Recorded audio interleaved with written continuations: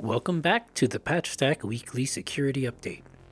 This update is for week 33 of 2022. In this week's Knowledge Share, I will be discussing the practice of handling security bugs. I will then discuss only one insecure plugin in this week's vulnerability news. Unfortunately, the plugin did not receive a security patch for a serious security bug, so you may wish to be on the lookout if it is installed on your websites or customer websites.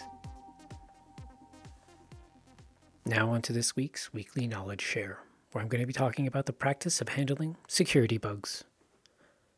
Mature security is always going to be a practice of handling security bugs and improving your process. This practice is more than just writing the patch. It starts with how reports are received, how they are handled, triaged, and prioritized. Then comes the work of patching, and finally, communicating to your users. This practice sounds a lot like a process, but I use that word practice intentionally because it helps imply that the process is something that we are learning while doing, reflecting on and improving each time. Processes, on the other hand, are more hard set, while practices, I believe, are more flexible. The key to perfection comes through practice. When I see an open source project that accepts and quickly patches even low-risk security bugs, I see a project that is prepared to handle even the biggest of issues when or if they come up. The inverse, though, when projects dismiss low-risk bugs, mark them as won't patch issues, that leaves me concerned that those developers are more invested in discrediting or dismissing the report instead of looking at it as an opportunity to practice.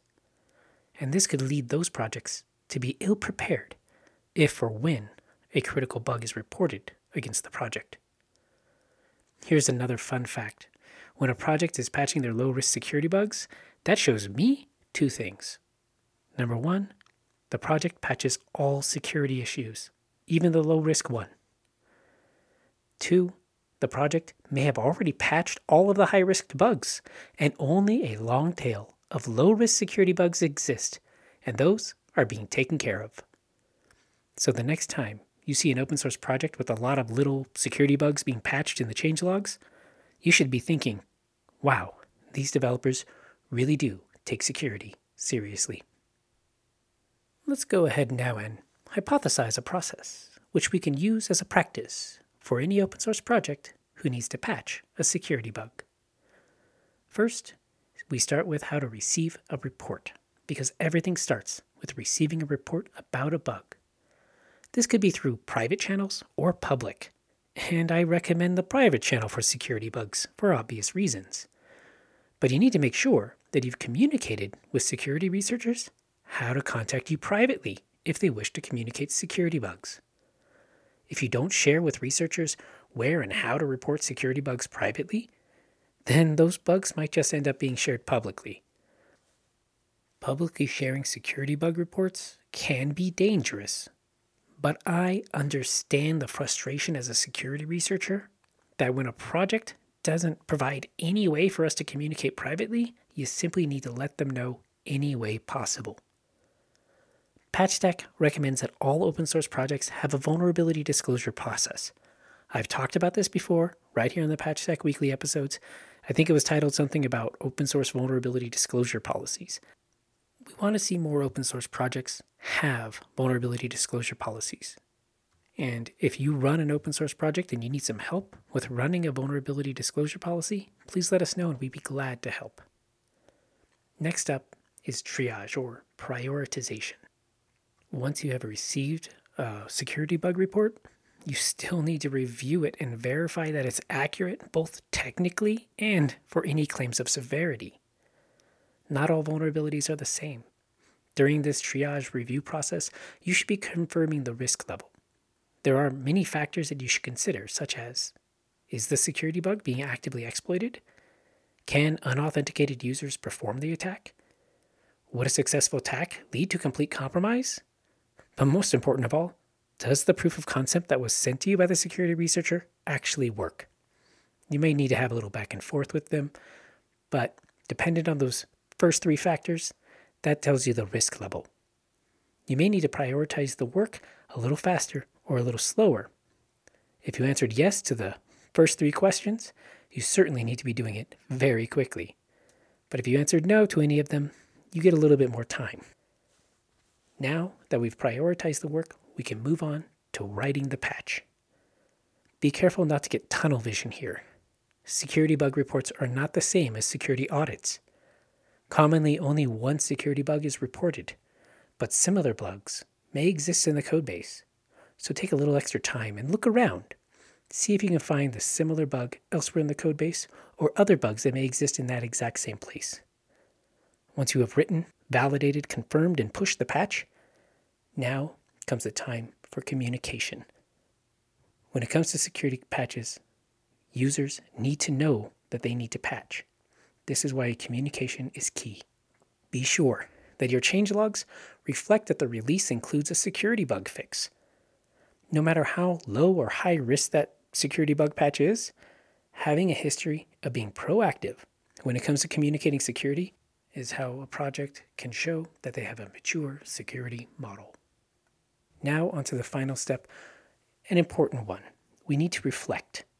Remember to review what worked and what did not.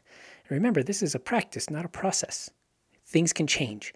We can revise our steps to remove or improve problem points and prepare to repeat the steps again next time. With a little effort here, it'll be better each time we practice proper security bug patching. Now, I have to admit something. Handling security bugs takes time. And I suspect that not all open source projects have that time available. One way projects can save a lot of time is to partner with someone experienced in the practice of handling security bug reports. Someone like Patchstack. So if you know of or you own an open source project that maybe needs some help with handling security bug reports, please reach out to Patchstack and we would be glad to see how we can help. And now onto this week's vulnerability news, where I will be covering only one vulnerable plugin named Single Sign-On Client. The Single Sign-On Client plugin unfortunately received no patch for an authentication bypass security bug from its developer this week, and it appears the developer may be missing in action. The support forums for the plugin include at least one user asking for an update, asking for help about this issue, and they have not received a response in over a month. I hope the developer does return to help their users, but until then, all I can do is recommend users of the simple Single Sign-On Client plugin remove the plugin from their website and find another solution before hackers can weaponize the security bug into a working exploit. Now onto this week's thanks and appreciation section. This week, I have to send a big thank you out to all of the developers and open source developers who have a positive practice of patching security bugs in their code base.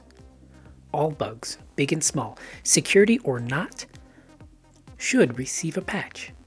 And you know that it not only secures your code and makes your project better, but it improves who you are as a developer and shows your users that you are willing to put in the work to earn their trust. I will be back next week with more security tips, tricks, opinions, and news on the Patchstack Weekly Security Update. Thank you.